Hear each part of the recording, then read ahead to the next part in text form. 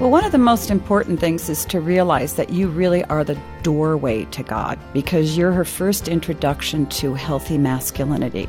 Dad, you are a role model for your daughter. Here's Dr. Meg Meeker explaining on Focus on the Family Minute. Mom can't introduce her to manhood, but you do. And so right from the time she's young, you sort of set a template for what she should expect from men, how they listen, how they talk, how they hug. Are they affectionate? Are they trustworthy? So first of all, you have to prove to your daughter that she can trust you and that you're a good guy. And then if she's willing to accept who you are, she'll open her heart to understanding who God the Father is. And I can't stress how important it is, because I've met so many adult women who won't draw close to Christ because he's a man. And they have a bad experience with a man. Recognize your influence, Dad. More at FamilyMinute.org.